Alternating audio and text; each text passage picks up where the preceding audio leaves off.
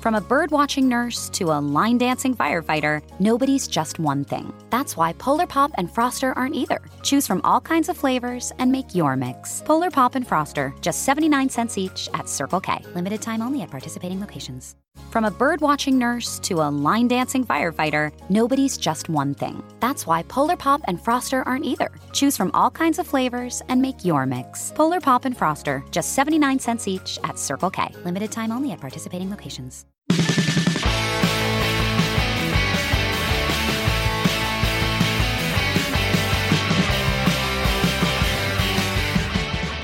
Hey everybody, welcome back to another episode of The Drive-In. I am your host, Aaron Lopez, and this week we're joined by a special guest host. Haven't been trying to get him onto the podcast for about a year now, and finally we got our schedules all synced up.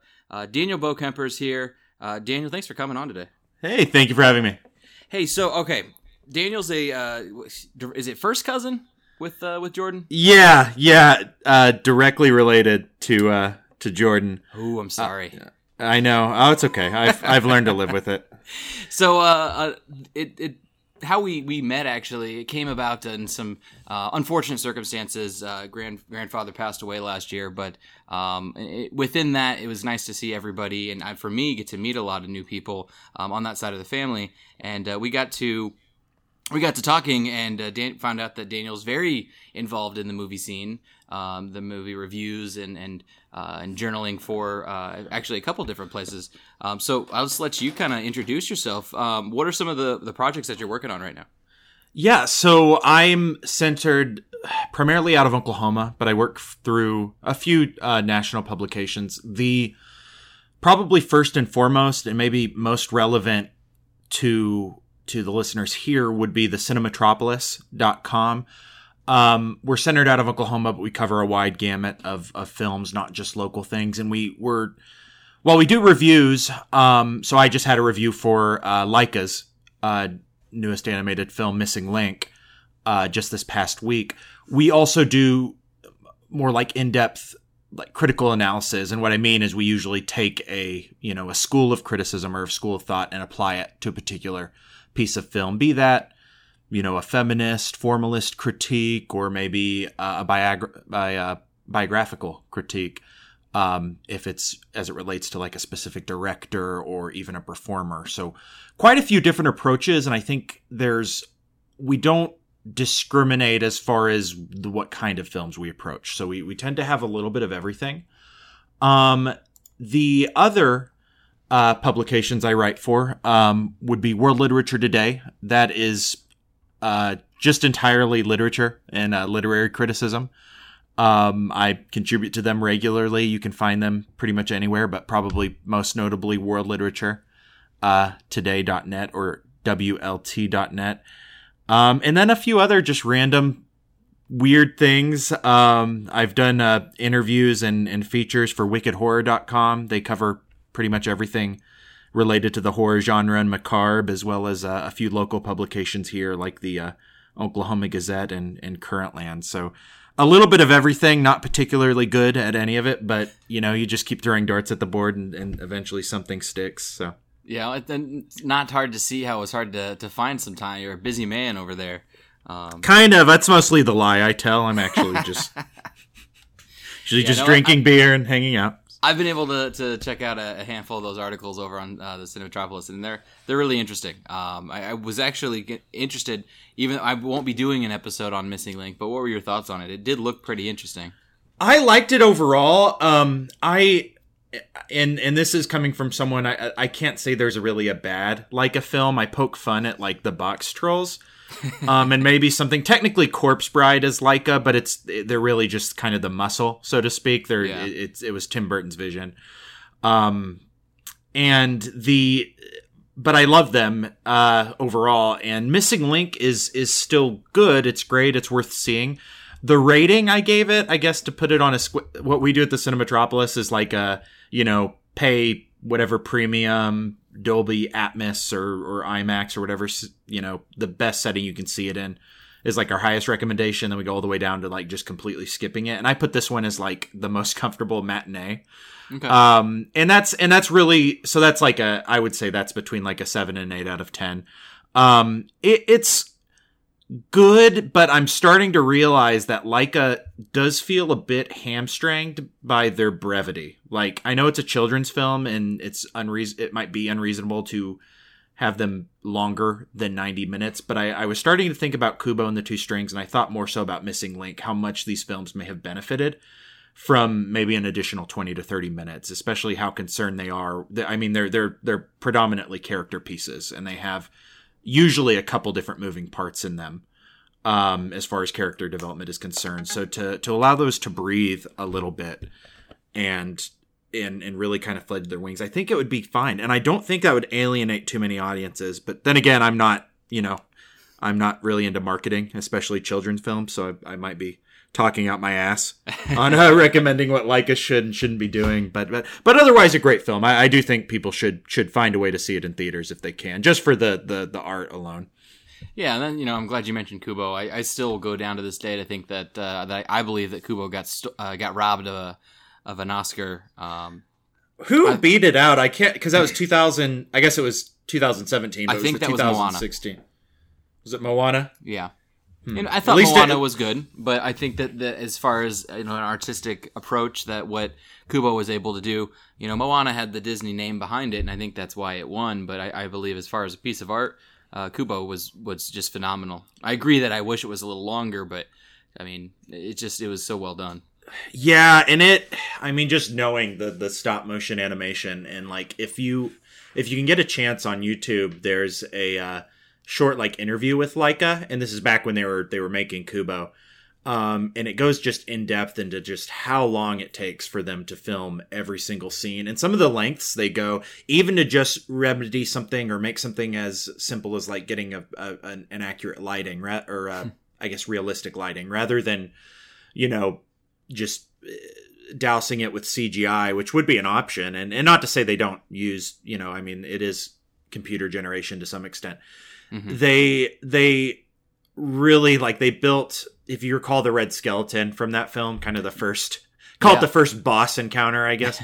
It's like, it's like a 2-story high animatronic. Like, it's really a giant skeleton that they built, just to nail down the specifics and the look. I mean, that could have been something they could have made 24 inches tall and mm-hmm. maybe could have pulled it off, but they were looking for a specific feel and a specific sense of scale, and it really only worked by making it, I guess, again, it was over 20 feet tall, the actual animatronic they used for that sequence. So it's pretty fascinating stuff, and they still do that here, and you kind of notice with Missing Link it gets a little more more detailed, kind of like how Pixar has slowly become a little more detailed, but I don't think we become I think we become kind of what's the word, desensitized to that, because we're used to computer graphics, getting better periodically. We're not used to seeing just puppets and animatronics gradually becoming far more detailed and ultimately a little better animated too. So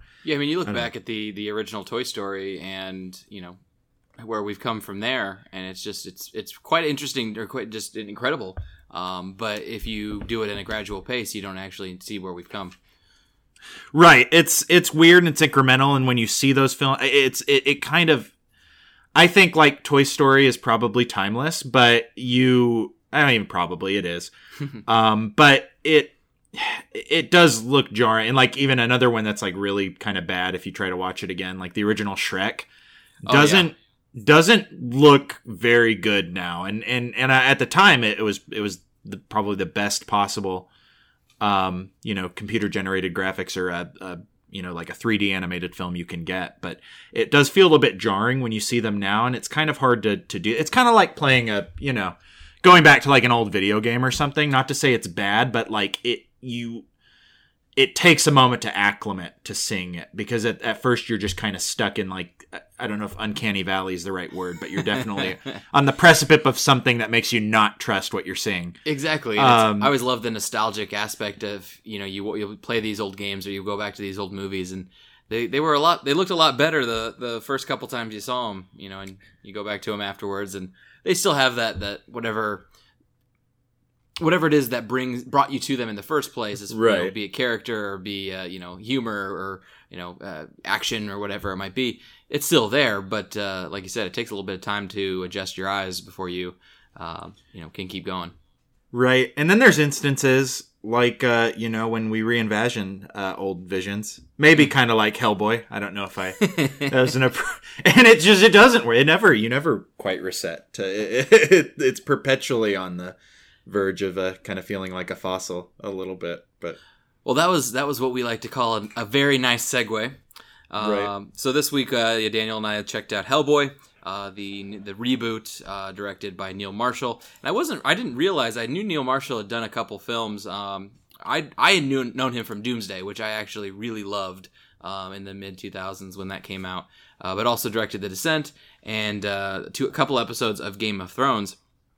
Oh, I didn't even know. I didn't look at all who the director was because I assumed it was no one. And actually, The Descent is probably one of the best horror films of I would say maybe not mid 2000s, but that era, like that decade, 2000 to 2010. We went through a real dry spell with horror during that time. So that one really stands out because it just, not saying that it wasn't as good as it was, but it stands out amongst, as being the front runner and kind of really the only other thing that was coming out were Saw movies. So, it was really well done.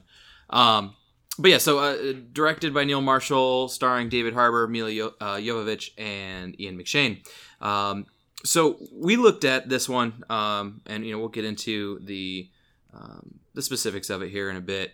But before we look at that, we got a little bit of the taste of your experience with movies. But what are some of your favorite films, genres, directors? Just so people have a little bit of a experience or a way of looking at it through your eyes when you give some thoughts on Hellboy.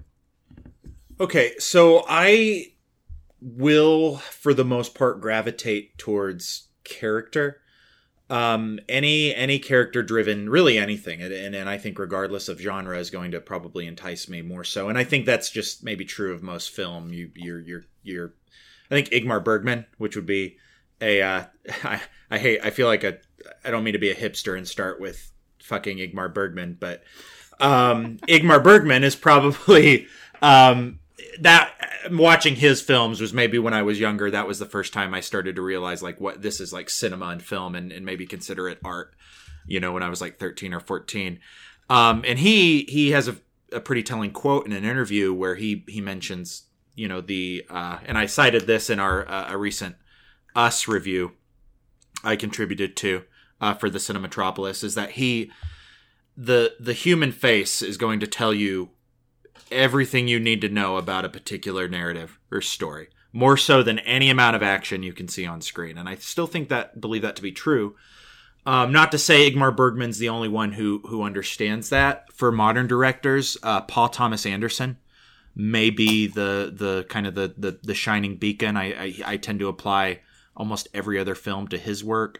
I really like Spike Jonze as well. Again, interesting character studies, but in settings that are fantastical. So like Her, somebody falling in love with an AI, or being John Malkovich, him, kind of this introspection into oneself, literally, and how that unfolds on screen is just fascinating to me. So I mean but again, Spike Jonze, Paul Thomas Anderson. There's so many recent directors, of course, Alex Garland with Ex Machina and more so Annihilation is a film that really stuck out to me. I'm picking a bunch of white dudes. It's not deliberate. Denis Villeneuve, I guess maybe, and I always mess up his name, but the director of Blade Runner 2049, as well as Sicario and Arrival and the imminent Dune film, which is maybe one of my most anticipated. Denis Villeneuve, which is usually he's putting characters in a severe. There's some violence that's being inflicted upon them. Yes. Steve McQueen. Sorry, it took 8 tries to get to a non-white director, but Steve McQueen with Shame. I have some reservations about 12 Years a Slave, and the only reservations I have involve Brad Pitt, and the reason I don't know why he injected a white savior into the film, but again, characters that, yeah, I don't know, it's weird. Back in the day, there's a few directors that I feel like maybe if I become a little less cynical, I'll be able to approach them again, but like Sofia Coppola is another good one, and I think like Lost in Translation would be a film that has kind of rang true for me for a really long time, and also is approached more so from a kind of a feminine perspective. But that's kind of it, I guess, in a nutshell. But I would say I don't really discriminate against genre, because I think genre can be a vehicle for a particular didactic, and it doesn't, as long as your meaning is there and what you're trying to tell is meaningful and to some sense true, your vehicle can be essentially anything. It doesn't matter where the setting is. And I would hold, something like Hellboy and any superhero inspired film, or any film that takes a premise that's, the most outlandish as possible. I would hold that to any standard. When they succeed exponentially. And so I think maybe my final point of a film that I really liked recently would be like Sorry to Bother You. That stylist, it was weird, and it what? I'm laughing because I was pulling that one up to ask you. I actually have it up as a tab on my computer to say, hey, what were your thoughts on Sorry to Bother You? So that's funny. No, I absolutely the foresight there. I couldn't have planned it if I tried. Cool, awesome. I'm not hacking into your computer and looking at what you're pulling up, so don't think that either. But yeah, that's another one though that like it's a little tangential, and it may kind of, some could argue that it like loses itself a little bit, but it's it's still a very important and I think necessary film. And I think I will say, and I'm to cite Jordan Peele, Get Out might illustrate some of the points that something like both Sorry to Bother You and Dear White People, Justin Simmons' Dear White People are illustrating maybe a little more aptly. That doesn't make those other films nonetheless valuable. I mean, sloppiness in filmmaking is very, if you want to call it sloppiness, I just think it's a stylistic choice. In these instances is forgivable. Again, as long as your meaning's there and your didactic is something that is both important and not, completely toxic, which I think something like Sorry to Bother You succeeds in. Yeah. Well, good. I think that definitely that gives me more insight. So listeners probably are going to get some ideas. So before we get started, something we do on the show is we look at some of the upcoming films. You were not aware of this, so if you didn't write down the movies that you, the trailers that you saw for or before Hellboy, we'll see if any of these are specific ones that you've seen. So we had, there really were, for most of the part, these are all trailers that I've seen before, but we had Brightburn, Good Boys, Joker, My Spy, Stuber, Anna, and John Wick 3. The irony was not lost on me that two Dave Bautista movies played back-to-back. I did see that. They didn't show the Joker. They didn't show the Joker film, but I realized it was two separate movies. Yeah. While I was watching I guess I wasn't paying attention or something, and I didn't realize they cut to another trailer. Yeah. And I thought, like, it just took an abrupt turn. Like, what are the two Bautista films again? What are those called? My Spy and Stuber. I mean, he plays a cop in both. He has a little bit more stubble in one, and he has a child actor as one of his cohorts, and then I can't think of the actor in Stuber. Let me look it up here. But yeah, I mean, it's very similar. I good for him for getting a lot of work right now, but at the same time, I think that they could have done him a favor by not putting them back to back. And also, like buddy cop film movies, really, right? Yeah. Like they're. Yeah, I'm thinking it's let me find the. Oh, it's Kumail Nanjiani. Or Nanjiani. I said that wrong. What was he in? He was in the Big Sick. Okay. That's right. That was the okay. I love him as an actor. I think he's so fun. I always remember he jumps to mind as being kind of one of those special guest stars, regulars on Portlandia. Yeah, but I haven't watched that in a while. But I do remember the first season was pretty great. So I mean, Stuber looked funny. My Spy looked like the game plan. I mean, it's like they're trying to make him into the next Dwayne Johnson. Doesn't have the acting chops for that. Yeah, I got remnants of it felt like I guess appropriately it's Dave Bautista, though I think his acting ability proven through Blade Runner 2049 and even Guardians of the Galaxy, I think exceeds what you would expect from a WWE produced film. Yes. But it felt I thought it was a WWE studio film, to be honest. Yeah, it had the almost that filtered vibe to it, but yeah, it reminds me of what was that Vin Diesel movie? The Babysitter, right? Was that or The Pacifier. The Pacifier. Yep. Yeah. That it quite felt a bit like that.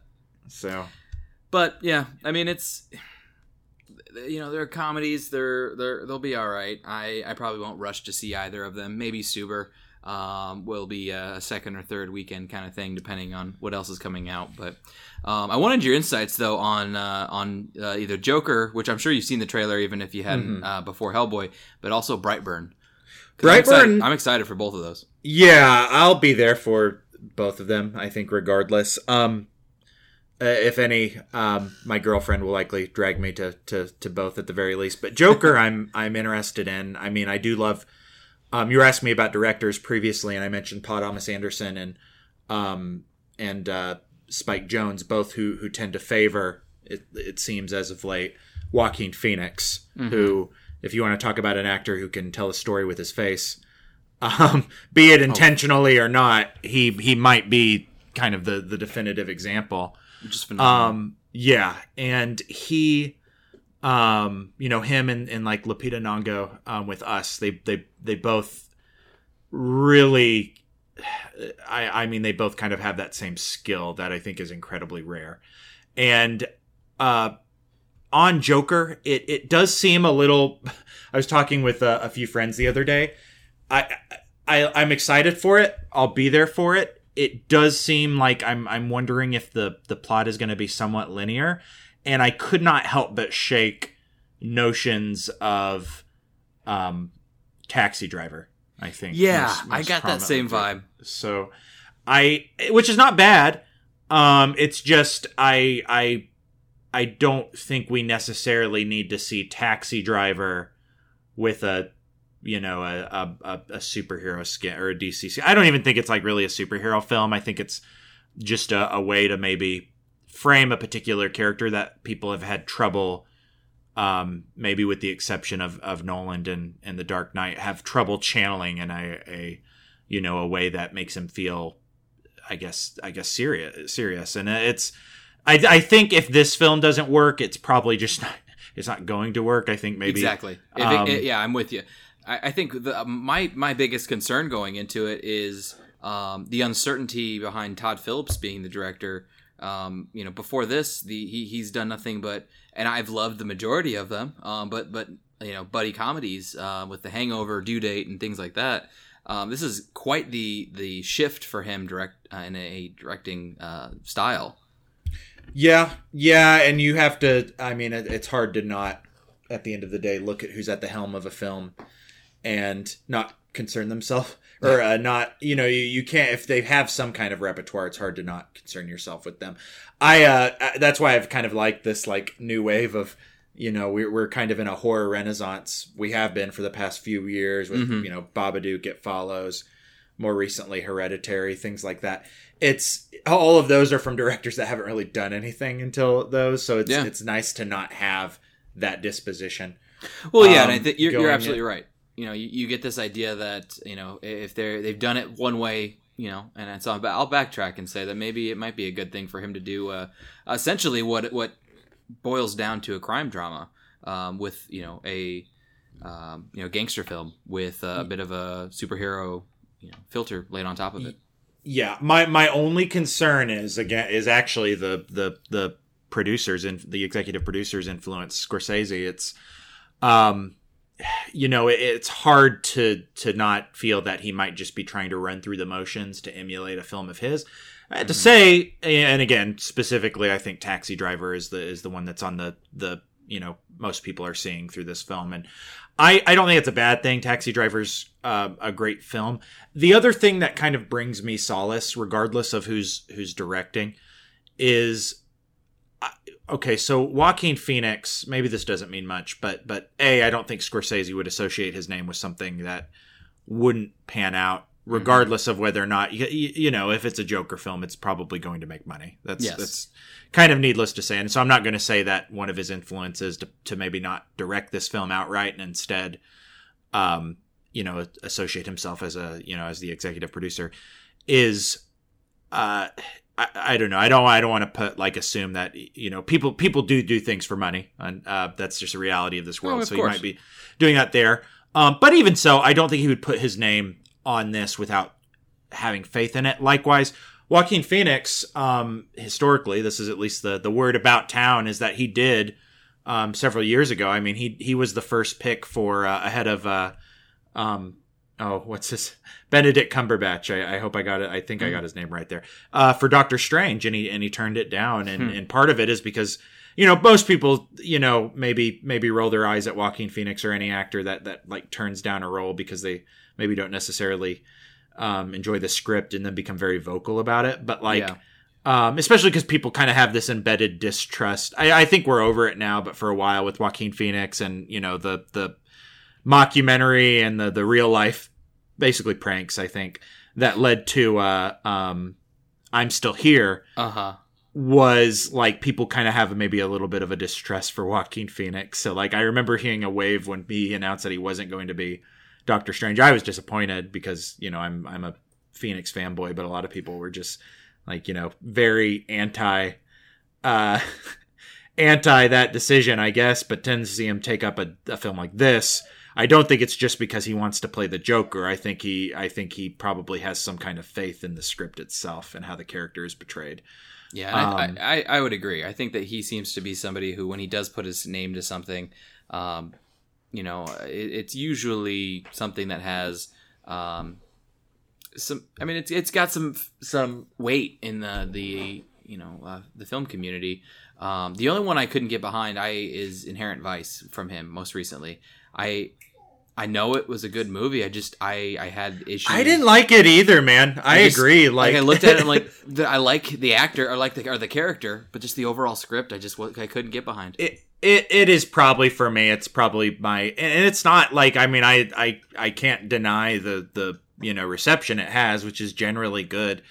It just, I don't know. There was some kind of, I don't want to call any film soulless, but I guess I will this one. It didn't feel like it had to have both Phoenix there, but also maybe more importantly, PTA directing it to not, for it to not work. And maybe because it, like, for me, it immediately followed The Master, which I think is probably, I actually, between that and Punch Drunk Love, I know a lot of people like There Will Be Blood, but I'm gonna sit on the hill that, I just think what Punch Drunk Love does, and as well as The Master, as far as meaning within film, I think those are a bit more important than, I think, I don't know, Inherent Vice does feel a bit deflated. Yeah. Which tells you a lot. I mean, you can have well-executed films, and they just be well-executed films that are forgotten very soon. You have to have the formula of filmmaking to make something work, but you also have to have the heart, and you have to have a little bit of risk in there too. Yeah, I think you have to take, artistic risks, and P.T. Anderson is just known for doing that and succeeding. To see him maybe stay at the edge of the precipice without actually diving in like he has with so many other films is, I don't know. Feels like we're being kind of I don't know, scammed a little bit. I don't want to say that because I know there's a lot of people who disagree with that, but it did feel like I don't know. I'm curious what you think. It does feel like there's something missing from it. I could never get behind it. I watched it, and it was one of those that I remember I wasn't able to see in theaters. So once it came around, I was first to grab it. I was like, oh, let's check this out, and I just was like, that's what I waited for. I was like, oh, okay, it wasn't awful, but it just wasn't. The critical reception for it was so positive that I guess I expected a different type of movie. I expected something, like you said, a little bit more depth or meaning behind it rather than just, maybe a well done, like you said, character portrayal. I thought that him playing Doc was really well done, but outside of that, I wasn't hooked. Yeah, and it's not like, maybe it's just, I think part of me is I just like put it behind like the Master instead of have a character like Freddie Quell, which is just, and even as well as Lancaster Dodd with, Philip Seymour Hoffman there. To have those two characters at odds in such an insurmountable conflict, and then for it to move into a film that doesn't really concern itself with at least that kind of antagonism, it felt weird. I also wonder if maybe because it's that's not to say he hasn't. I think he did pull from. I mean, The Master technically is inspired by L. Ron Hubbard, but I know Inherent Vice was based off of a novel. I think it was PTA's first adaptation, or one of his only adaptations. Okay. Maybe that, I'm wondering if maybe he felt in adapting something he needed to kind of stick to it, so to speak, very closely. And I think that can kind of hurt.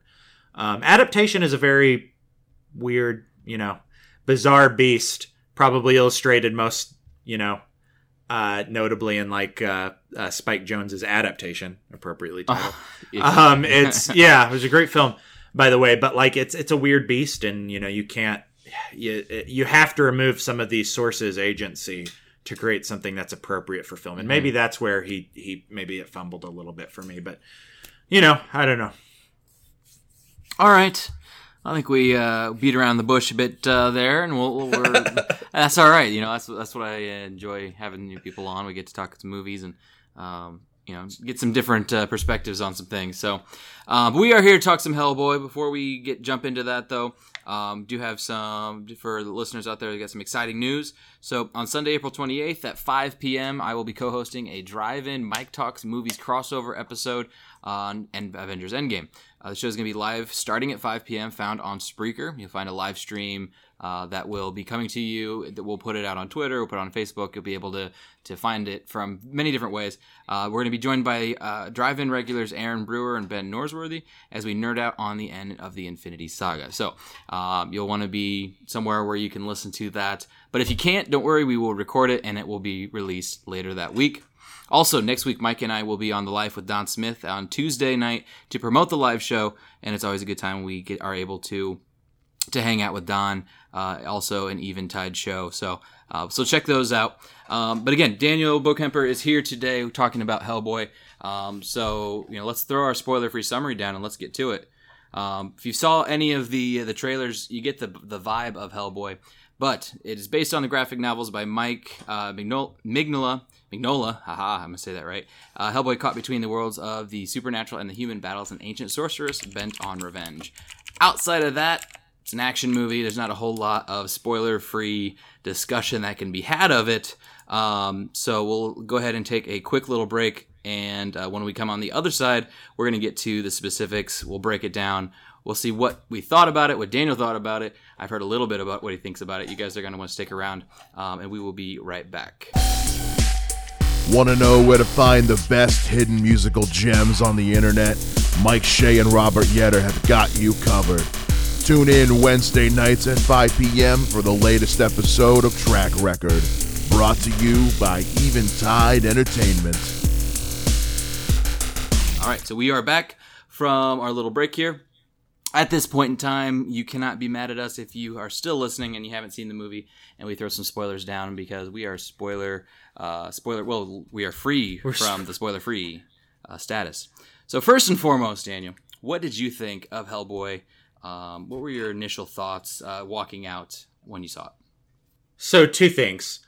First of all, I saw it at 10:30 a.m. on Sunday morning. Oof. Well, that's not so bad. I kind of like watching movies in the morning a little bit, but at least for critiquing them, weird thing. There were so many, like, people above the age of 50 in my showing. I did not anticipate. Don't know why. Maybe it is to your credit. So this film kind of marks basically the 25th anniversary of Hellboy. Mm-hmm. To my understanding, it was announced at, I think the New York Comic Con or something, a little bit, WonderCon maybe a little bit earlier this year in late 2018. So maybe that's why. Maybe there is a nostalgia that sits there. Additionally, I'm surprised so many older people showed up for a film that really probably isn't worth their time. And it wasn't worth mine. And I don't, like, it's weird, man, because it's like a really interesting study in like what makes a film bad, I guess, because it's pretty, I don't know, maybe you could disagree with that. I don't really know what your take is on it, but I thought it was pretty bad. Needless to say. But it's how it's bad. And I think what's maybe more interesting is how it could go wrong, and how did, where Neil Marshall stumbles, how did Guillermo del Toro succeed with, prior to, the second Hellboy film, The Gold Army, came out 2 years, I think, before Iron Man came out itself. So even before we started the MCU craze formally, Hellboy managed to pull off it wasn't like a crazy good film, but it has a significant, it actually is. I think it is, but it wasn't a popular film, I should say. No, at the time it was not very popular, and in comparison to the reception of the first one, it did fairly poorly. But when you look back at it now, you realize, hey, it was actually not that bad of a movie. It's got a good cast. It's a good script.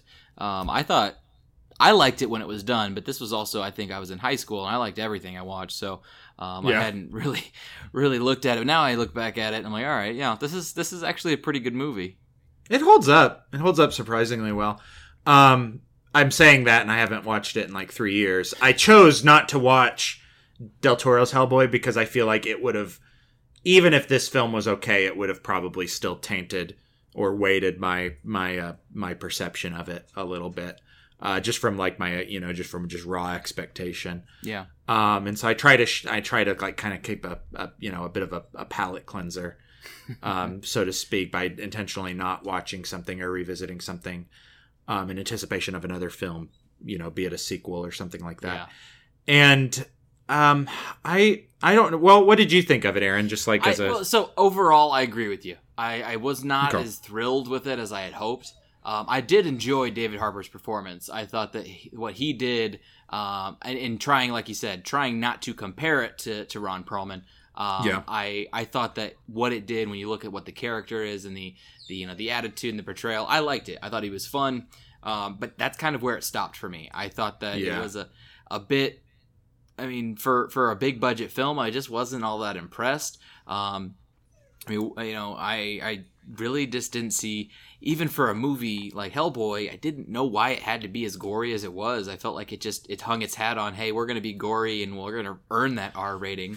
Well, and it just, I was like, well, give me some storyline. I didn't buy the villain really at all, because it felt a little rushed, and I don't know. It wasn't there. It was super eclectic. There were a lot of moments that were kind of completely separate from the film that did feel like they were just to be kind of these like gory, just like a splatterhouse moment that doesn't. And it was also, usually it was done through like kind of CGI that looked not great. Like it was a little outdated. And that's actually doesn't mean the film is that. I'm sure there were tons of artists who were putting their time and effort into these films. It's kind of like the effect when I was watching Captain Marvel, which I maybe goes without saying, I like better than this film, but like it's weird. Like there's some like Marvel films that, despite having $300 million budgets, there's this, and I can't think of the phenomenon. There is a good piece or feature written on this phenomenon where they, like, the more expensive a film's CGI budget gets, it actually starts to look a little worse. Like it's, I don't know what it is. I don't know what's the cause for it. I think it has less to do with, the amount of pixels or rendering or whatever, technical aspect or technical procedure of what makes a movie come to life is, but more so our own kind of perception. I think our own way we view films like that. When we see something that's synthetic, how we begin to, again, maybe lose trust in it, or maybe lose maybe intrigue or interest. But it's weird. I think one thing that kind of just maybe perturbed me is what you were saying exactly, Aaron. When a film is like, we're going to earn our R rating, that maybe, I think the last film, because, you know, Deadpool, for example. Yeah. Before Deadpool came out, I think the highest grossing rated R film was The Passion of the Christ. And why? Well, because people made a, you know, I mean, exactly as Gibson intended. It was meant for it to be like a spiritual outing or a religious experience for a lot of people, and hence why it did so well. But then it was Deadpool was after that, and Deadpool only had the benefit of it being a comic book movie. I think Deadpool was the last one that could really succeed, and even then, I don't think Deadpool wasn't nearly as like gory as this movie. It just had, you know, moments that warranted a rate. You know, maybe they dropped a few more F-bombs than other films, but like while there was a little bit of, you know, some light gore or something like that, it wasn't like this. And I think that's the last film to be able to work, because if I remember correctly, that was a part of the marketing campaign, was that they were not going to cut down Deadpool to meet PG-13 standards. It was going to be R. I think that was just by coincidence. I don't know if that was a deliberate marketing. I mean, I'm sure it was, you know, knowing you have to feel they had something to do with it. Yeah, but like it wasn't, you know, it wasn't the reason the film succeeded. And now that we're in a post, you know, Deadpool 2, Logan, horror films that are coming out that are other rated R films that are coming out that are succeeding really well, in this landscape, you can't really push a film and say like, oh, well, we were able to make this IP R, so it can be just as violent and just as gratuitous as maybe some of the source material is.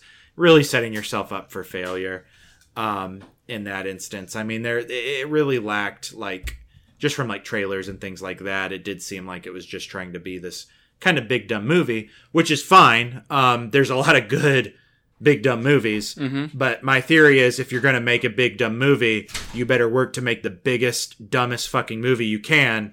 Exactly. Anything short of that is going to be a failure. Yeah. And I think that's what we got here. And like you were mentioning with the antagonist and things like that, I think the character was fine. I think I think David Harbour channels it well. I actually feel a little bad for him, because it doesn't matter how you know, honestly, and maybe this is why we were talking about Inherent Vice a few moments ago, why for us it didn't even work even with Joaquin Phoenix at this lead role, which for me, like that like checks a default box. Usually it's hard for me not to love a film with him at the helm, but that it just goes to, you know, probably the old saying, the last thing to go wrong with a film is its acting, and that's true. I think David Harbour, if he even did a far better job than this, it wasn't going to salvage this film, because you can't get around poor writing. It's just not, you know, it's no performer is going to beat that. So is that, so you think, I mean, my next question was, so where did it go wrong? You think it was just not just, but you think it started with the script?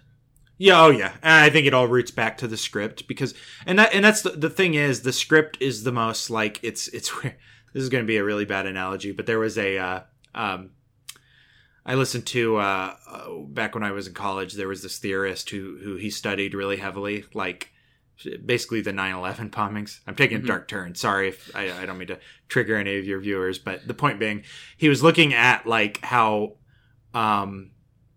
the like terrorism is it's a method of violence that has the lowest cost, but can yield the most like economic devastation, or the most economic gain. Yeah. And I think about that as a script, and that sounds bad, because I want, as somebody who'd like to develop scripts inevitably, I don't want to be I guess I just compare myself to a terrorist. Maybe walk that one back a little bit. But either way, break it down with a theory at least. Yeah, but logically, the script is probably going to be, in a lot of ways, it'll have the most limited amount of resources for a film, but it's going to give you if it works, if it's good, it should give you the most like exponential boon you can expect. And that's what I mean by this. So like, What went wrong with it specifically in the film? It felt very eclectic. I felt like they were trying to get a kind of a scope of, they were trying to build the character and the idea of Hellboy, but not in a very fluid way. So I think maybe they went a little bit too far with the engagements he happens, the battles you see in the film. There's so many of them separately that it does kind of, in a way, it feels like a bit of a, like, almost like a, not in a good way, but like an anthology film. Yeah, there were so many different cut scenes. I remember at one point when you've got them going down to find, they're following or they're going down to find Merlin all of a sudden, and you're like, whoa, hold on, how do we get there? There's all these like missed points, and I'm okay every now and then if you don't get 100% of the travel time and those kinds, but it just felt like that was one example of many where I felt that there were pieces from the script that had to have been cut in or I hope they were cut in the final edition of the film, because they're just, if the writing had just assumed that the viewers would follow along, you're making some big jumps there.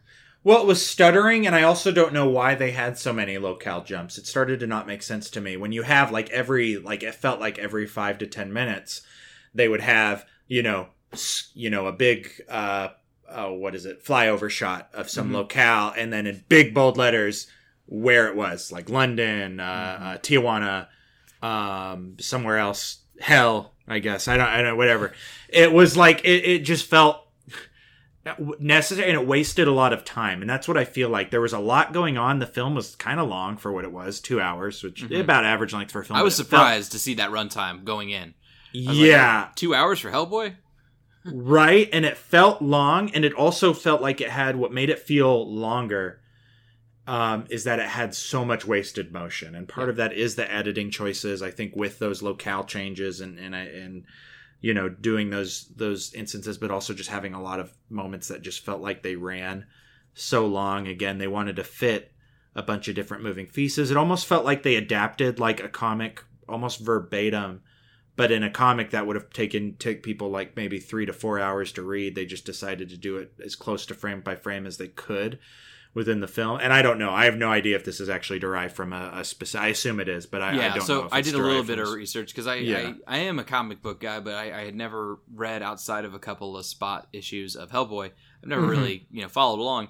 This is a based off of a run called The Wild Hunt, which they said is way more. This film is more closely tied to the comics. It's trying to not necessarily 100% recreate, but really be inspired by and tell the story of a particular comic run, versus what Del Toro did, where he took the character and wrote his own story. Yeah. Interestingly enough, Del Toro was speaking with Mignola for months, years ahead of the actual filming of his film, whereas Neil Marshall didn't really talk to Mignola once or twice.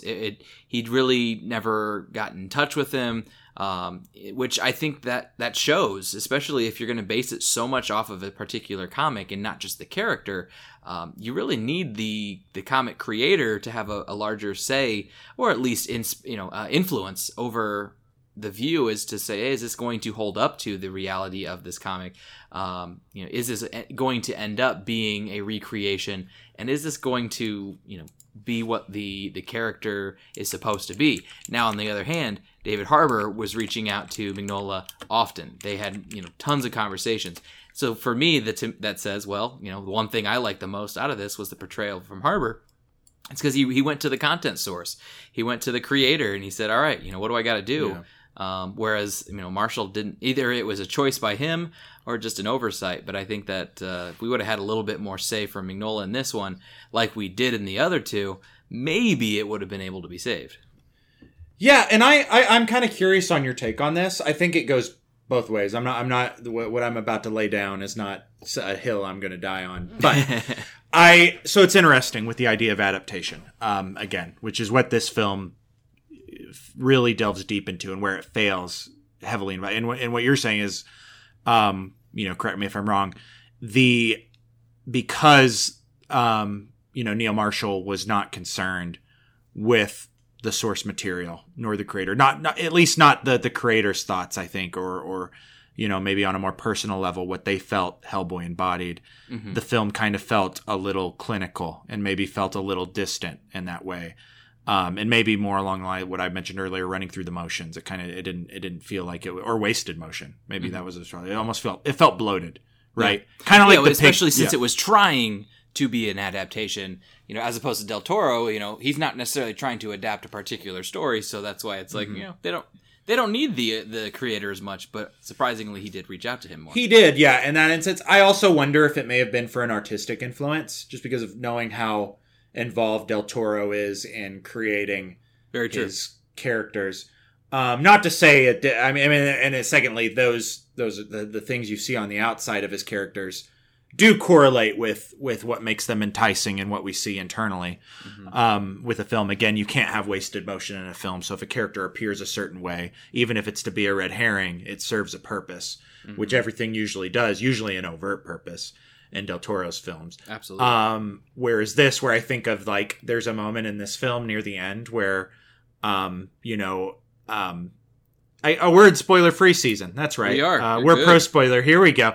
Hellboy, finding out that he is the distant ancestor to King Arthur, as well as a demon lord, removes Excalibur. I know, this is weird. I guess people don't know about this film. They're going to wonder where the hell does Excalibur come into play. But either way, he gets Excalibur. And he turns into the demon he always thought he might be. And all of these hell spawns start spawning out of the cracks to hell in London, and they kill people kind of without mercy. Mm-hmm. And so they're showing these characters. I think we're supposed to look like Del Toro's characters a little bit. I couldn't help but feel especially the one, there's one that's giant and it's walking through a bay or a harbor, and it's spreading its arms out, and it walks through a giant. It walks through London Bridge. It looked like something straight out of Pan's Labyrinth. He was trying to make it, without the care to detail. Yeah. It looked it did look like something out of Pan's Labyrinth, and that wasn't without coincidence. They wanted to use those for to get people to feel like this is somehow distantly related to Del Toro's work.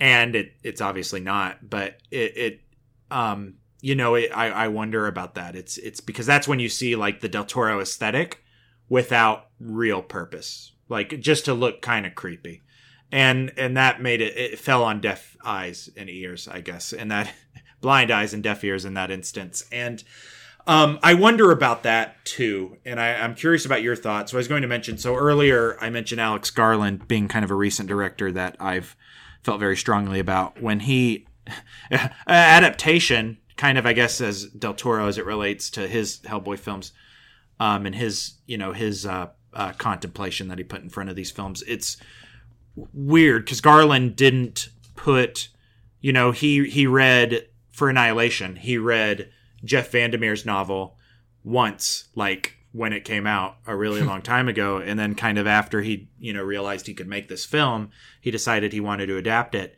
He never read Annihilation again to adapt it. It was his he calls it an adaptation of his memory of a novel.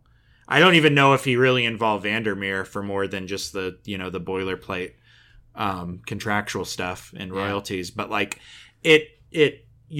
that film is great. And the novel stands on its own, I would never have known it. And I have not read the novels, but based on what I read about the storyline, it was pretty true to it's not a scene for scene from the book, but it felt he did a pretty good job of adapting this into an original screenplay. Original in the sense that it was an original story. I didn't know that. That's interesting. It matches tonally, and that's really important. And I think that's what Del Toro, despite not adapting a specific piece of Hellboy, he matched the tone. And I think what this film makes us understand, and maybe what they missed with the their marketing campaign when they were pushing the rated R rating and the kind of the goriness, is people, I don't think, are attracted to Hellboy because it has demons and crazy monsters that, and a lot of gore. I think what Del Toro realized, and because the reason he was able to pull off a good Hellboy rendition at the PG-13 for across both his films, is because he matched it tonally what themes it was looking for. Because Hellboy again isn't about demon slaying, although it kind of is, I guess, on the surface level.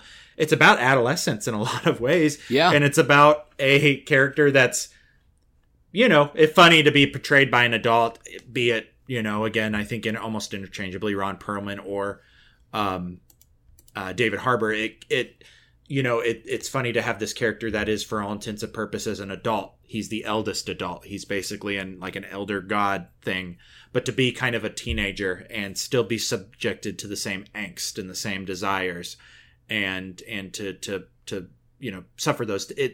I think that's why Hellboy works as a narrative. I think that's why it's persisted as a which is not something too different than a lot of superhero narratives. It's just but for whatever reason, it doesn't work here because I think they concern themselves less with that. They were more concerned with jumping setting, introducing as many different monsters as you could. It was basically a sideshow. And putting Hellboy and having him give the quips and the, have the drinking problem and things like that. I think the only really appropriate portions of this film and that work well is really kind of the first 10 minutes, the prologue a little bit, where Hellboy is forced to kill one of his friends who's turned into a vampire, one of his colleagues. And I think that's kind of the only bit of this film that felt like it worked, because it was a somewhat of a brief, and it wasn't very well, but it was kind of an examination of grief that I think how a teenager might like a teenager who's also can really do whatever they want would handle it, and that's where I think the film maybe works, and that's where it stops working, unfortunately. But I agree that I did enjoy that opener because we hadn't gotten into any of the major connections, so it was almost like a short film in a way, right? And I think that looking at it by itself, you establish conflict and you establish enough of this background that we never really go into, which I guess is okay. But as far as to his partner and why he liked his partner so much, other than the fact that they drank together, I think there was more to it in the reaction to what happened after he died that you can understand. You can understand the emotion. You can understand the teenager aspect of it. If he doesn't get his way, but it's not like a pouting in the corner. It's his way was getting his buddy back, and he didn't get his buddy back, so now he's gonna go drink away his sorrows. It's. I thought it was well done, and then he gets pulled back to headquarters, and things kind of shifted. Yeah, then it becomes like a never-ending Hellboy vignette, Hellboy-inspired vignettes, and that doesn't work for this film. And again, that's the thing. I think it's just you really insult your audience. It was the reason I didn't particularly like Glass, ultimately, M. Night Shyamalan's film. Yeah, that one fell short. I enjoyed it at times, and I liked a lot of the symbolism, color symbolism and whatnot, and imagery, but man, I was hoping for more out of that movie. Well, here I think I do think Glass is probably better than this one, but yes, I guess maybe Neil Marshall and M. Night Shyamalan shared this.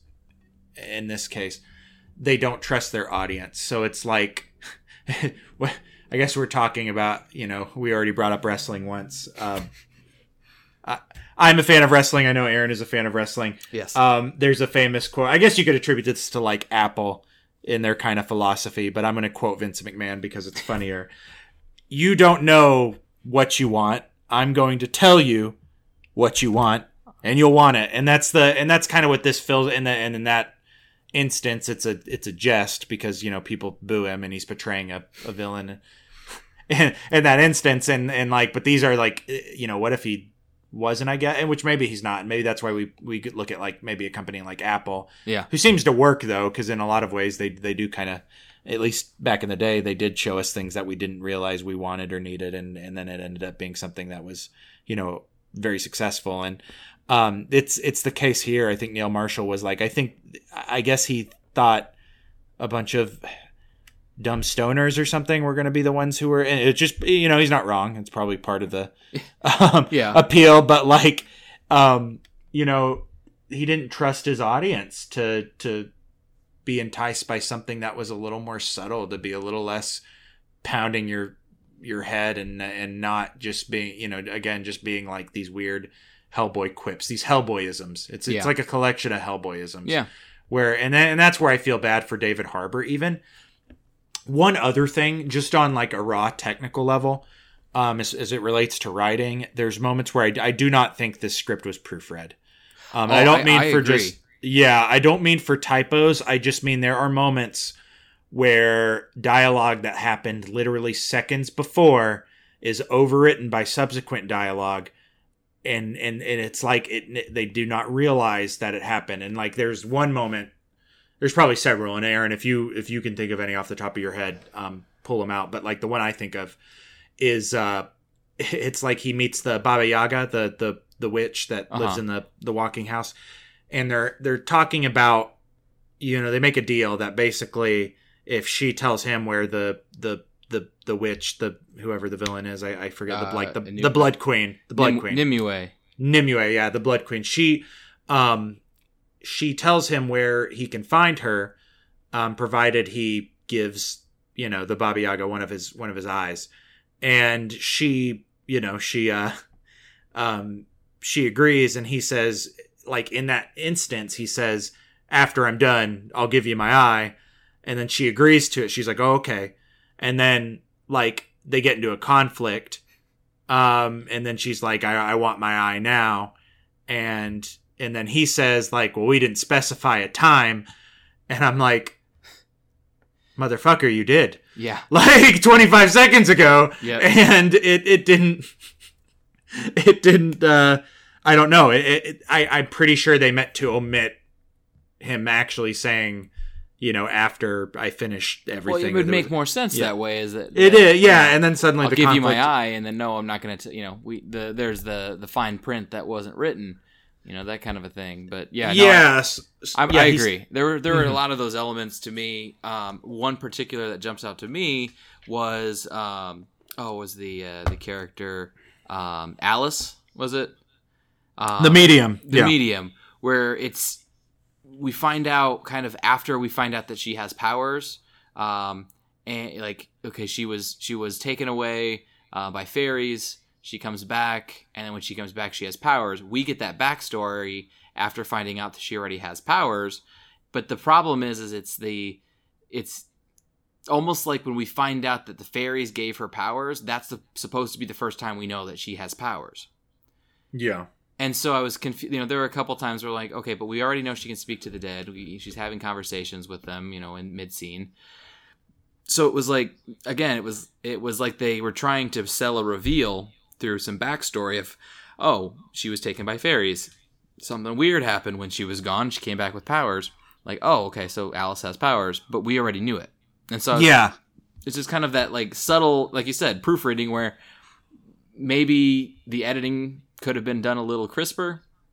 I don't know. So it's like weird. It's like two different things are happening. It either feels like this film was written over like a weekend, which is like The Hills Have Eyes 2. That was the remake sequel or whatever. That was still written by is it Wes Craven who did The Hills Have Eyes? I believe so. Yeah. Yeah, he wrote it. It was like one of his worst films, but he admits he wrote it in like a 48-hour period. The same thing with the film. There's another action movie, Ninja Assassin, I think, was another one. Heard that of it. was. I hadn't seen it, but yeah, no, I know exactly what you're talking about. Dumb action movie. I mean, it you know, it's got its ninjas and it's got its not ninjas, but it's like it was also written in a very short period of time, and for whatever reason, its action films kind of tend to fall into this bucket, I think. Yeah. But also, like, while you were speaking, I was like, you know, maybe it wasn't. Maybe it was written like separately, or they're pulling from other bits of adaptation, like, and it was kind of just conjoined into this one monster. Well, I do know that in my research of looking up about the Mignola's involvement, he did say that he was part of one of the original rights, the scripts, but it had been passed on so many different times that he doesn't even remember what was his and what wasn't his anymore, because it seems like, it could have been the guy who ultimately had it by the end. He really couldn't even give you much information there. So, Andrew Cosby, who ultimately finished the screenplay, he had it at the end after so many other people did. And by at that point, I understand in the film, business that there are multiple drafts that go through. But when you get so many different people's hands on a draft and you don't completely rewrite it and you pull from it, you're going to get a little bit of continuity error, and that eventually is going to catch up to you. Too many cooks will spoil the broth. Exactly. But, yeah, that's what it kind of feels like more so. I don't think it was written over a brief period of time, because if I think it was written over a brief period of time, that might yield just a little bit more cohesion, and to some extent, at least as it relates to this locale jumping and all this other stuff. It does feel like it's something that a lot of people wrote a lot of different things, and none of them particularly well, and then it's just like, let's smack them together and do it. Which just makes me wonder, Aaron, like, I think this film could have succeeded in two modes. I think as is, if they just released it on like Netflix, which I don't know why they didn't, because David, to my knowledge, that's where David Harbour is most famous. He's most famous for Stranger Things, right? Yeah. Like that's he's been in other things, but I would say that's why he got this role. Yeah. Why didn't, and I don't know the studio related to make it. I don't, I do not know the ins and outs, so I'm not going to say it made sense. It would make more sense to release it on Netflix. Maybe logistically it wouldn't, depending on the circumstance. But I feel like that would have been a better platform. I feel like this film, as is, would have been better received just as a streaming film. I think I think it may have worked there. But I think it would have just as a whole worked as better as like a Hellboy anthology film. I think would have been kind of cool. Like, I think if it was just like 4 separate Hellboy stories, like I think it would have been, I think as an anthology film, it probably would have set better with people. And it definitely wouldn't feel as eclectic, because anthology films are a bit eclectic by nature. Yeah. I think it maybe would have worked better. Instead, we got what feels kind of like an anthology film, but there is a thread that persists through all of it. And you never get too much, no one narrative, because it does, just from what you're telling me, based on your research, it sounds like it kind of, I think there's a little bit of stories coming from a few different stories coming from a few different people that led to making this film. To have none of those, I think it would have been better if they were just disjointed, as would be with an anthology film, as opposed to selling it as a single narrative. Yeah. Curiosity. We haven't talked about the particular. Well, we mentioned Milla Jovovich's Nimue. But we did have another side character as one of the villains, Baba Yaga, of course. But talking about, of course, as soon as I pull it up, I can't think of his name. Stephen Graham's Grugach. The Pig Man. Can't remember the pronunciation. What were your thoughts on that character? Because it felt, for how hard they were trying to make it CGI, it almost felt like he was really given an animatronic vibe. Mm-hmm. And I don't know. I mean, like, I love Steve. I loved the character, the character voice. I thought that Graham did a really good job of like, hey, this is the character, and I thought it was acted well. Yeah. Where do you think? I mean, like, what did you think of the character? I mean, we, like you said, we had it probably could have been done better as an anthology, because we had 4 or 5 different villains throughout the film. What are your thoughts on him? Because we just hadn't mentioned him, so I didn't want to forget about him before. He would have had a lot more legs, I think, in a separate story. The other thing was the one, like, it seemed like there was a striking Viken. I will agree, first of all, with you, Aaron. I think he was voiced, he was how I thought a giant pig monster would sound, which is like, and it kind of, I guess it had a little, and yeah, I assume the character was like CG, but I think maybe loosely, I think there was maybe a big costume being worn. He reminded me of the Dark Crystal a little bit, like, or maybe less the Dark Crystal. Yeah, I think that, but like, there's like a, he was more Bebop and Rocksteady than Bebop and Rocksteady were in that like recent Teenage Mutant Ninja Turtles I was revival. half expecting him to be voiced by Seamus because it almost felt like it. Yeah, that's what I mean, that's what the character looked like to me, and I'm glad they didn't, because I did like how he was voiced. Unfortunately, it was weird. Like, I felt like that character was a bit shafted to some extent because so he's the changeling that got found out. And he could have, and part of his angst is he could have been he could have lived his life as a human. He could have lived his life as Alice. So that's a point. Alice was the child he replaced briefly before Hellboy, figured out it was him.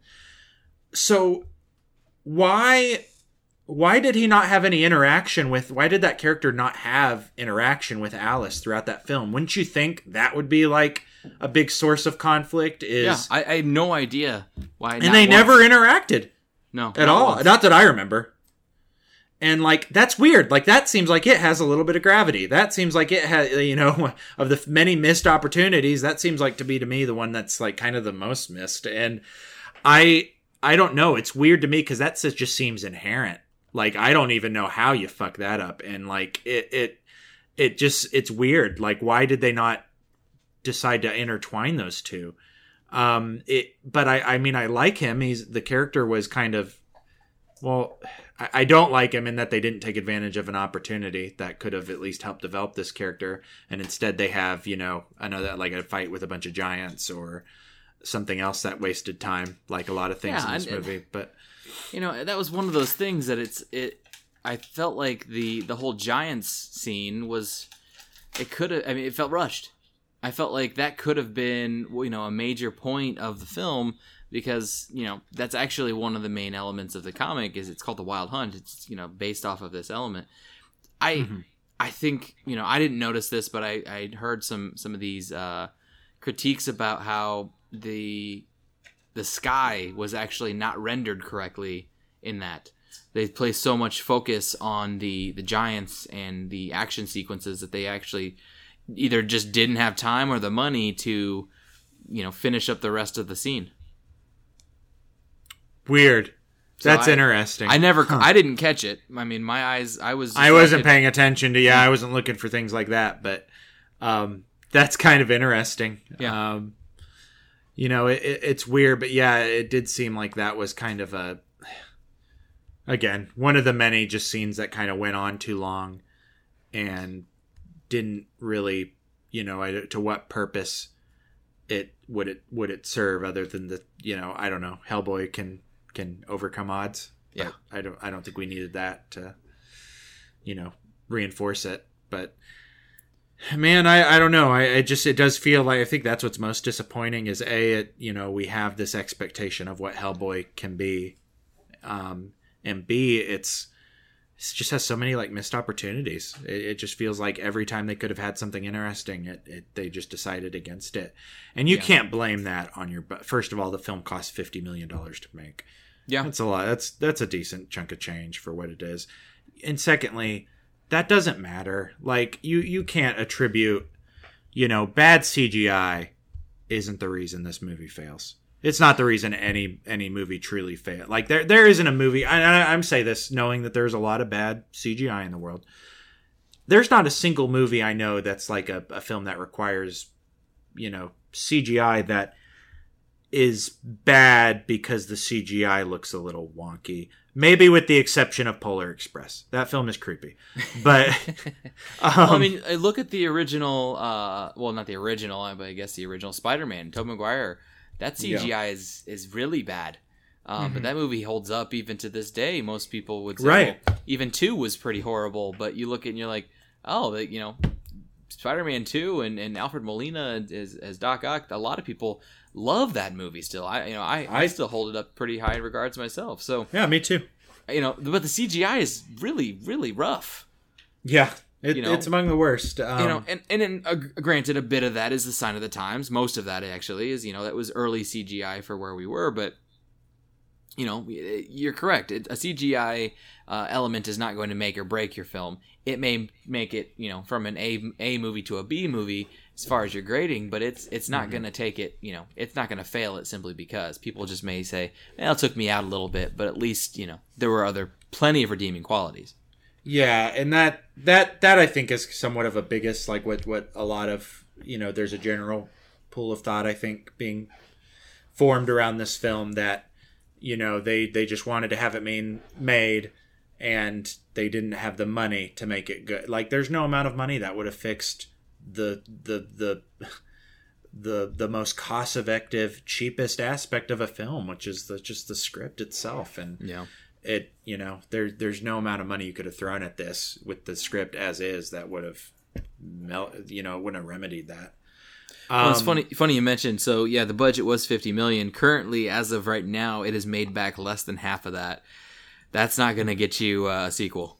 No, wasn't there there was. I was thinking about that. I actually jotted this down when I was watching it. When they're like, I wrote. So I wrote a quote because they're talking about how to defeat the Blood Queen, and they're like, you got to separate her head and completely, I don't know, do something to ensure that she doesn't come back. And like Alice, the medium, mentioned, so she doesn't come back for the sequel. And like I wrote there, like right next in my margin, I'm like, I hope none of you come back for any sequel. I like it, and that I don't, I don't know. I didn't really care for that character so much. No, I mean, David Harbour didn't really connect. No, it didn't fit because she felt like a character that could have been interesting. Like, hey, that's a lot of baggage. You were taken by fairies as a kid. You could have been something different. Hey, you've had this relationship with the paranormal your entire life, which worked well with the pyrokinetic character in Del Toro's. Right? Like, that character works. I can't think of their name. It's been a while. But I can't think of it. Yeah, the pyrokinetic character in that film, that's kind of the one of the secondary protagonists. That character works, and she fills the same void that, the same role, I guess, that Alice kind of fills here. But whereas Alice is just like, I've got a, it's just like, say as many quippy lines as I can with, my accent the way it is. The sassy Irish chick, it's like, okay, come on.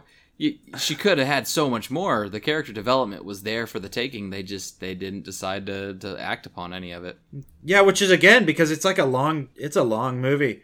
Where did it go? Yeah, and it went to wasted motion. It went to dumb CGI. Again, when those like hell spawns emerge near the end of the film, it's like you get like 6 minutes of just gratuitous people getting dismembered. Oh, yeah. And things like that. And then they're not even involved. Like, Hellboy doesn't even interact with them at all. It's Never. Just they come out, and then they Hellboy decides he doesn't want to be Big Bad Demon Daddy. And they go back to hell. Yeah. And that's like... a waste of time. Like, right, yeah. More wasted motion. And why is it there? Mm-hmm. Because they think that's what the audience wants, and it's not. So I don't know. I don't know who's to blame for this. I kind of wonder, because I want to like take it out all on Neil Marshall. Yeah, who knows? But it felt, it's just disappointing. Just really disappointing. Kind of sad too. Like when you think about it, because it's got legs. The series can be. It's been proven to be adapted to film. Absolutely. It shouldn't be made just to make it because you think people want it, because people don't want anything like I guess that's the thing when I hear about this. Like, I think of just to allude to a video game again, like, you remember Duke Nukem?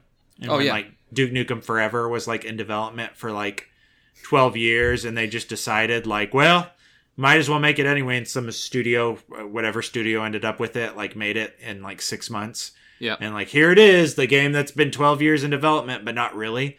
Like, it's like what this movie is. This movie, people will say it's a movie that's been, 13 years in development, I guess. But like, not really. It just didn't, I think the film itself, this film was probably developed over the course of maybe maybe more so. I don't know. You might. It didn't feel like it, Yeah. And Yeah, and it looks like it actually was shot in like 2017, but like, yeah, it didn't feel like something that we've been anticipating for a while, and that's the thing. You can't just slap on an intellectual property onto something and be like, people are gonna like it. You have to make it meaningful, and this is pretty much everything but. Well, on a positive spin, we had been mentioning Del Toro a bit and kind of wanted to get your thoughts. Do you have a favorite Del Toro flick? Yeah, I say that. It's hard to kind of come to it. It's kind of split between The Devil's Backbone and Pan's Labyrinth. Mm-hmm. Probably. I want to see Pan's Labyrinth again because I think it will stick with me a little bit more. I mean, it's a film that because there's a video essay. I think it's by I can't think of who it is off the top of my head, but it's if you YouTube like Del Toro or Guillermo del Toro and violence, it should be the first link, and it's about how Del Toro frames violence within his films. And Pan's Labyrinth and honestly The Devil's Backbone are two pretty big examples of, because that's the thing, Del Toro, what I think his hallmark is he can interweave violence with fantasy, and that violence not be gratuitous, which is the exact opposite of what this movie, what 2019 Hellboy is. It's implemented, but it all serves a specific purpose. Sometimes it's just so how quick things can turn on a dime, how dark people can be, how children usually are made susceptible to this form of violence, and what meaning it can convey. I guess I also like Lady in the Water, where you think of the moment, if you are not Lady in the Water, that's my bad. Shape of Water. Shape of Water. Lady in the Water is not avoid that one. Shape of the Water is, you think of the moment where oh my god, Michael Shannon's character, the kind of the big hoss that's in charge of the whole operation containing the fish man. He, there's a moment where he pulls his finger, his fingers that have become necrotic and non-existence. He, in a moment of just abandon where he realizes the only thing he has is to destroy, he destroys himself and pulls his two corroding fingers off of his own hand and casts them aside. That's a pretty telling moment, and that's a Del Toro moment. Yeah, I think and it's fleeting. It's there and it's gone, but if you break it down, it's quite grotesque. Yeah, and you don't linger on it too much. I think in Pan's Labyrinth, where the general kind of captures these two resistance fighters, but they're using the guise that they're rabbit hunters, and they actually are rabbit hunters, really, like at the end of the day. But he gets them both. He acts really nice and charismatic, and then he bashes one's face in a really shocking scene with his a glass bottle, and it ends really quickly. It's there and it ends, and it doesn't. It's not.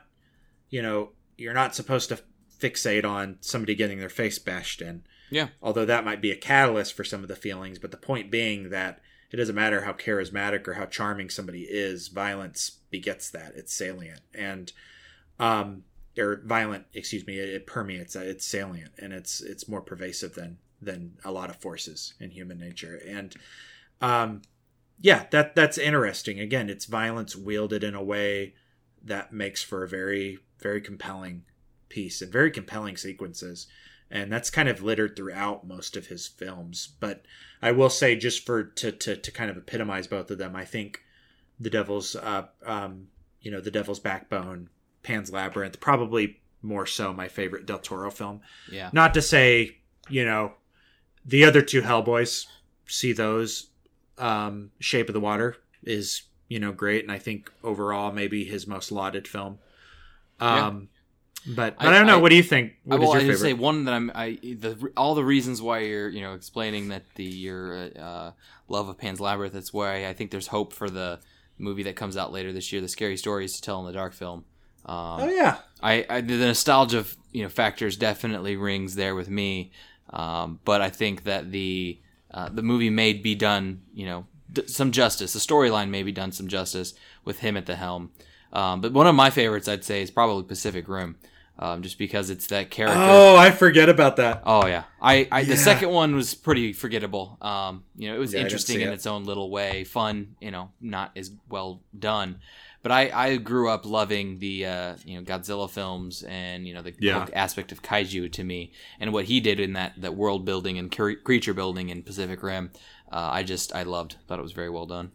Yeah, no, that it had in his imagination, I think. And again, that's a film, unlike this version of Hellboy, is, it's a film that it has a lot. Like, the thing is, you can have a lot of, like, creatures and characters and things that catch your eye and maybe distract you momentarily, but you can make it into a cohesive whole.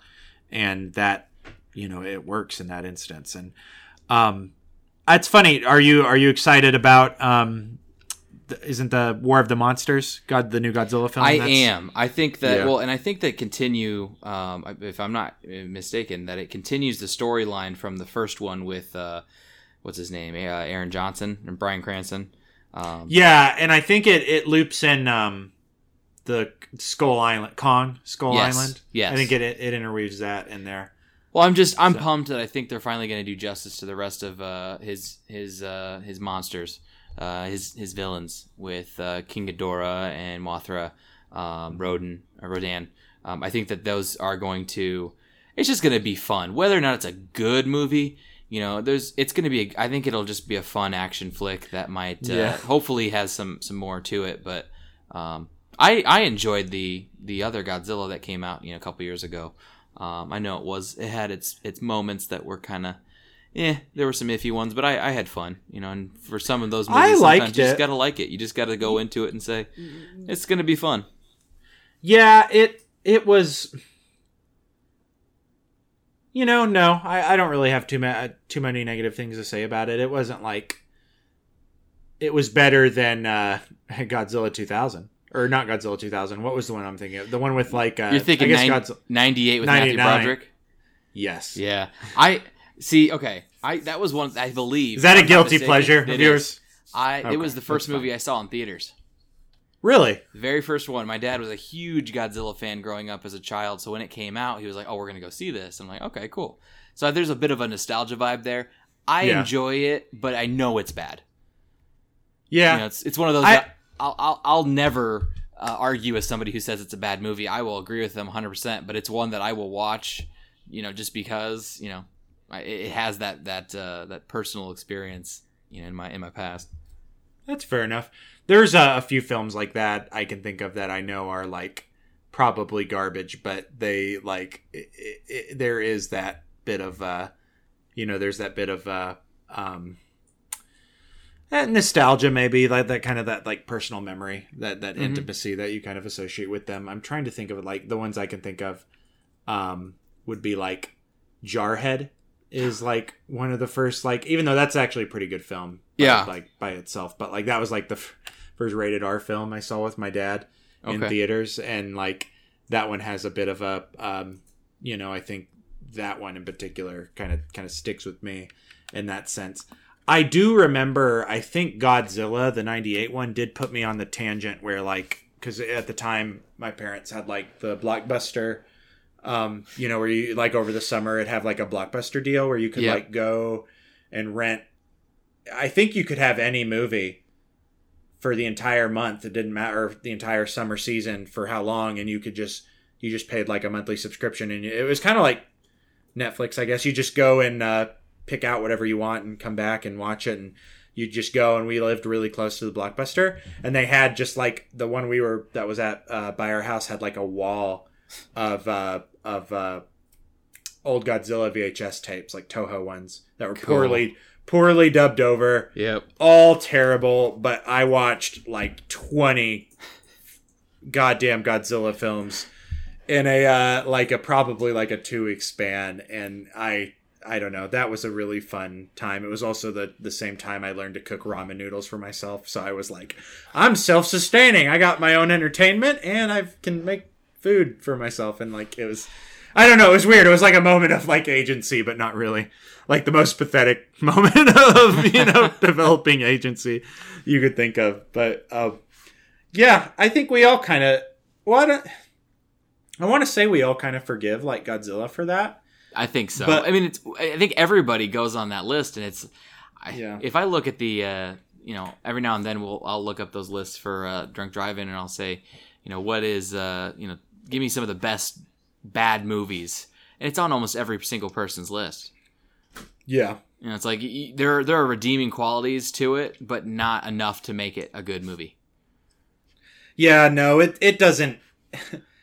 It doesn't like hold. Yeah, it doesn't hold up. I mean, if you really have to switch your critical brain off to like kind of enjoy that. I'm learning that like lately. There are some times where it's like you will not enjoy a film very much if you're looking to critique it, but it's hard not to. It's not just a mode. I mean, we all do switch it. on and we off. do it.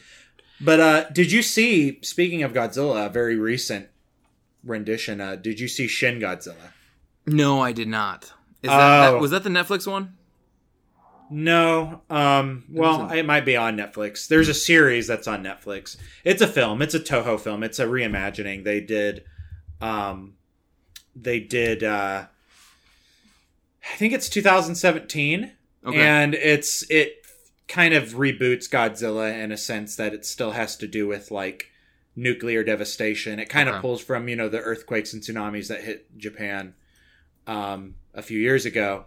It pulls with like, what if that beget Godzilla? And instead of like abruptly he's a giant monster that's coming to tear the city, he's this like grotesque thing that keeps getting bigger. Like it's weird. He's like he truly is like this like product of radiation, and it's a new vision for him.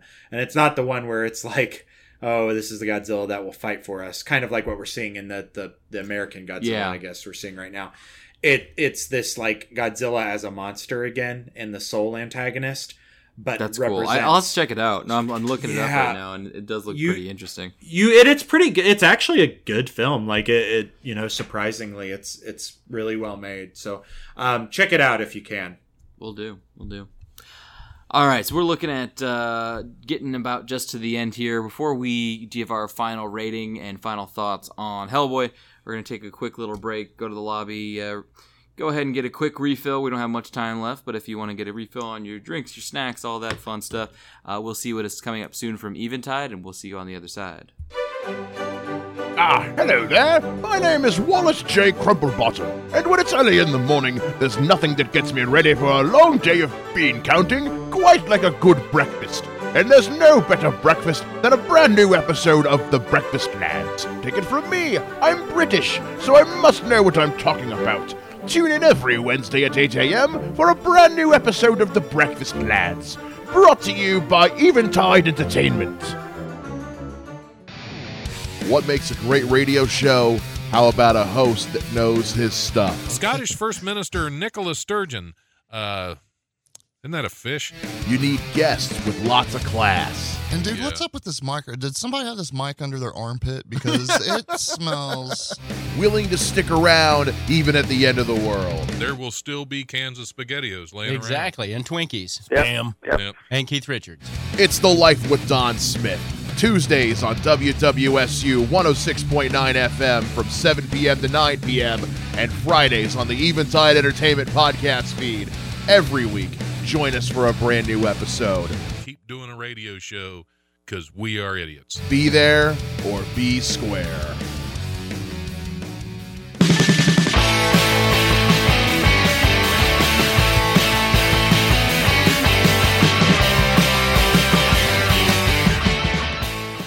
All right, we are back for the final review, final thoughts on Hellboy. So Daniel, something that we do on the drive-in every week is we try to, instead of doing 4 out of 5 stars, very very similar to what you do over at the Cinemetropolis, is that you put your own different spin on the rating scale. So we do something from the movie or something humorous, something relevant. At times we've done, severed fingers or, for a horror movie or, whatever it might be. Do you have something in mind that stands out for Hellboy for a rating scale? Oh, yeah. I give it 1 appendage of the of the Red Queen, Blood Queen. Ah, okay. Yeah, that you're trying to unite out of however many there are. I think there were 5. I mean, 5. Yeah, that one out of works 5. Because God, her torso, I don't think really counted as one of them, but I mean, because you have the head, the arms, legs. Yeah. So maybe 6, but if we just do appendages. Yeah, I also give it 0 decaying Merlins out of 1. Maybe that, I don't know. Not good, I guess. It's the... Yeah, no, I'm with you there. I definitely think that, Harbor for me is its redeeming factor. His portrayal of Hellboy was fun. Yeah. We didn't even talk about the man beast character because it just, again, like so many other things in this movie, it just felt like it was thrown in just so we had something to look at. Yeah. So I think that if you want to see a good Hellboy movie, go back to Del Toro's. If you want to see a new Hellboy movie, lower your expectations and block out 2 hours because it's very lengthy and it just didn't give you much to go off of. Not much to redeem it. No, it's eye candy. Mm-hmm. Like if eye candy was like a fucking green warhead that's been left out in the gutter for 2 months.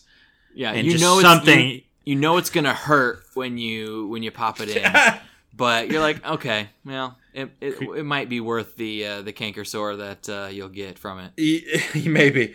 It'll be yeah, and I think it's probably inevitable. This one's going to be on some kind of streaming service, trying to, desperately try and finagle whatever deal it can on any platform to make its money back. So I suspect any of the prominent streaming platforms will see it there within 6 months or less. Which it'll definitely be one of those that as soon as it comes out on Blu-ray, DVD, it'll be within a week or two. It'll be on one of them. Occasionally you get one that you're like, wow, that's already on Netflix. Hellboy will be one of those. Yeah, Hellboy will be one of them. You might not realize it was on Netflix until maybe 2021. You'll this is that thing's weird. Been on Netflix this long? Yeah, but it's I don't know. I want to try and find something redeemable, and I think you pretty much hit the nail on the head. It has a decent performer at its helm, but Stranger Things 3 is just around the corner. Probably be out around the same time that hits Netflix inevitably. Yeah, they'll tack them on together. Yeah, maybe pick Stranger Things 3 instead, and I don't know, but well, thanks for coming on, Daniel. This is good. Sorry for not being on sooner, and B, I was happy to have it. It was weird when we were talking earlier. I was like, man, we only spent like 40 minutes on Us, and that was between 4 of us. And that was a film we were all passionate about. Granted, the mediator of the editor-in-chief of the Cinematropolis, and thus the mediator of that podcast, The Cinematic Schematic, which you should check out, any reviewers. It's where I think we're on a bit more of a rigid structure there. Yeah. Whereas, like you were mentioning, this is way more conversational. Yeah.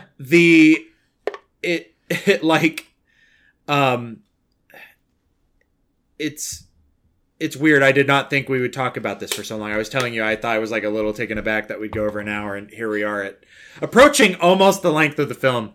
Yeah, there we go. We're getting close. I always there's very few films that are podcasts that I think are worth it. This one's not, so we have to finish before 2 hours. I won't let this one go past it. Fair enough.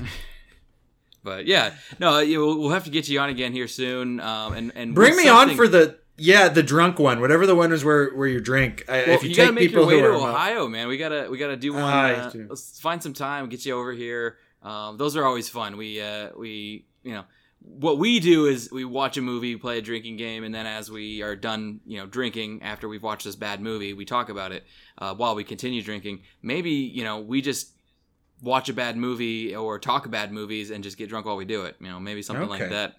If we can't get you out here, we'll get you on a modified version of it. Be a good time. We'll make our way there soon, inevitably. So. Where can people find you on social media, anything like that? Go ahead and plug away, man. Okay. Well, you can find me just search Daniel Bokemper or Twitter Bokemper. Just spell it the best you can. You'll make your way to me. You can find me at thecinematropolis.com. I'm an associate editor there, but I'm also writing fairly frequently and as well as contributing to their podcast, The Cinematic Schematic. Check out my recent review and analysis of Laika's Missing Link, which is very positive, unlike Hellboy 2019, as well as our review of Us that I did alongside a few of my colleagues, including Christopher Schultz, LaRon Chapman, and Caleb Masters. Again, a positive review of a very good film, in our opinion. Also, check me out at World Literature Today. I have a somewhat recent review of Desirable Body, a kind of a horror film, I guess, by novel by Hubert Haddad, as well as a review of Elaine Macombu's. I feel like I've been reviewing a lot of this guy's stuff lately, but I've done 3 pieces for World Literature Today over him. But they never disappoint. His text, Broken Glass. There'll be another one coming out soon. So if you can check it out online, do so, or get a subscription to World Literature Today. We are the recent champions of Lit Mag Madness, or Literature Magazine Madness. We beat out a publication in Texas, Iron Horse, who are the reigning champions. I think they were just hoping that people didn't know what Twitter was and that they could vote online. So we showed them with our retweeting prowess. And also check me out periodically, wickedhorror.com. I've been writing periodic reviews of Fight Club 3, Chuck Palahniuk's comic sequel to the sequel. That was also a comic book of his film, his novel, Fight Club. And anywhere else where Daniel Bokempers are sold, you probably find me. I mean, I don't look too hard. It might not be worth it, but otherwise, Cinematropolis and World Lit Today for sure. Find me on Twitter. Find me on Facebook if you can. If not, just don't worry about it. And Instagram probably. I think I have one of those. I was gonna say, I think I have one, and I think about 5 years ago I posted one picture, and then it's still active. It's out there somewhere. Mine too. Yeah. No, we are very similar in that way. Pretty much the same thing. Well, awesome. A couple things to finish up on. Special thanks to Dre and Kim for supporting the show. If you would also like to support the show, you can go to patreon.com, search The Drive-In, hosted by Aaron Lopez, and you will find how you can get some cool swag for the show. Also, get more information on The Drive-In on Facebook by searching The Drive-In, hosted by Aaron Lopez. You can follow me on Twitter for some movie information. Also, too, coming up, some live tweeting of my Marvel movie marathon, getting ready for Endgame. This will be interesting. This weekend we'll be spending pretty much 3 straight days watching Marvel movies. Do some live tweeting of that. And speaking of that, that will be the topic for next week. I'm going to take about 5-10 minutes after each movie, do a quick little review, string them together, and that'll be coming out on April 26th, just in time for Endgame. So look forward to that, as well as we mentioned earlier, the Avengers Endgame drive-in crossover episode with Mike Talks Movies that will premiere live. First time Drive-In is going to be doing a live stream on April 28th, Sunday, April 28th at 5 p.m. And check all of those places, Twitter, Facebook, etc., for some more information on where you can catch that. And finally, check out me and Mike Shea next week on The Life with Don Smith as we promote that live show. I'm sure we'll talk about it for a couple minutes, and we'll get into Don's world, and who knows what we'll talk about. It'll be a good show.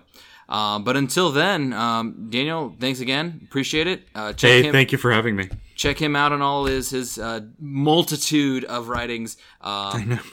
I check out Cinematropolis here and there, and they're always a good time. So, we'll get you on here for something better next time.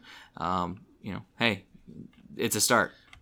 Keep Dune open. I have dibs on that if no one else does. So no one has yet. Have they finished filming on that yet though? Probably not. We're looking at it might be like 2 or 3 years from now, but we'll pencil you in. Cool. All right, perfect. guys. Until next time, drive home safe. We'll see you later. See ya.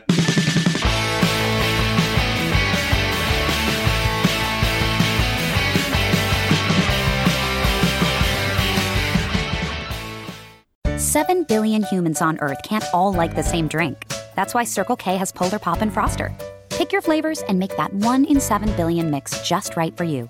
Polar Pop and Froster, just 79 cents each at Circle K. Limited time only at participating locations. 7 billion humans on Earth can't all like the same drink. That's why Circle K has Polar Pop and Froster.